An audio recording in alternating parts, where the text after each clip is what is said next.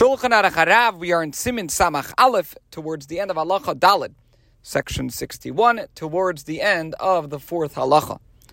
We learned that although a person who is not davening with a minyan has the verse that says, what is lacking cannot be counted, applied to him, because since he does not daven with a minyan, therefore he cannot rely on the Shliach Tzibor's reciting the three words, again, Hashem Elokeichem Emes, to reach the sum total of 248 words, being that Shema only has 245 words.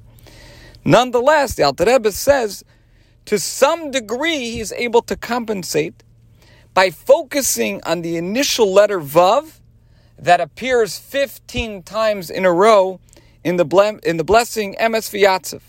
And we explained different ways of understanding this. One explanation is that 15 times 6, the gematria of Vav, which is 6, equals 90, which is Hashem's name Yud-Kei Vav-Kei 3 times, and the 4 letters, so 30 times 3.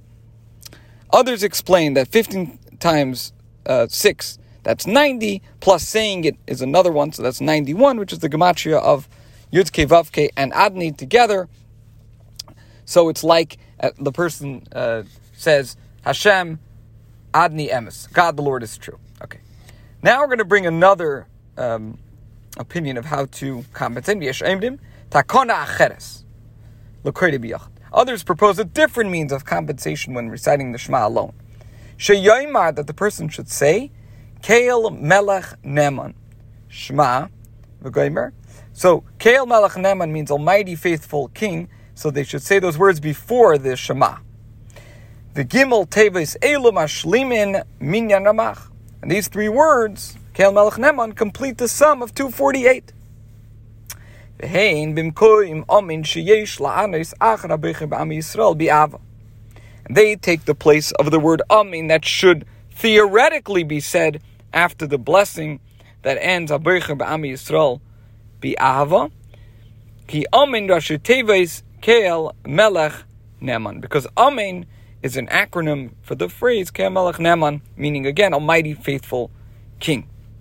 Umi kalmak kishakiri b'tzibur le'yomer keil melech neman. Nevertheless, when one is davening and saying Shema together with a minyan, he should not say Keil Melech Neman. Instead, he should respond Amen after the Shliach Tzibur repeats the blessing. This is the practice in these countries. However, as we have learned in a previous shir, the Minig Chabad, the Lubavitch custom is that the Shliach Tzibur concludes the blessing Abechem HaMisrael Bi'ava quietly, so that no one be required to respond Amen. According to the Alter Rebbe Siddur, an individual worshipper should repeat the phrase Ani Hashem Elokeichem instead of saying Keil Melech Neman, and that is how the individual reaches the sum total of 248 words in Shema. Halacha Hey 5.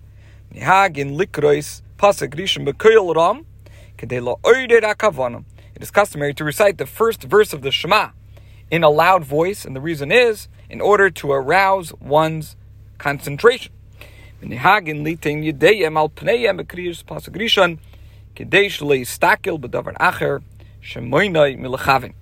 is also customary to cover one's face with his hand when reciting the first verse, in order that he not look at anything that might prevent him from concentrating. That was actually the practice of Rabbi Yehuda Hanasi.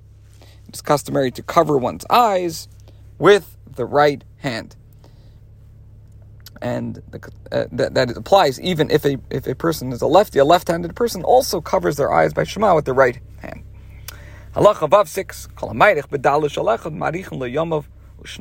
Whoever prolongs his enunciation of the Dalet in the word Echad will have his days and years prolonged.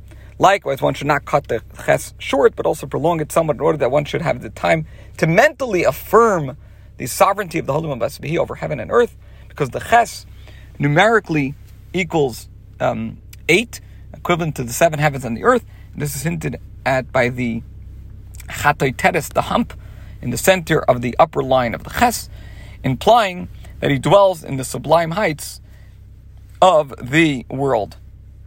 So you take a look, there's at the scribal ches, the way it's written in the Torah, it's different from a printed ches. The two halves of its roof are linked by a chateteres, a hump that resembles a small inverse V. This concludes today's shir. Mitzvah Shema. In the next shir we will finish halacha vav and discuss the dalet.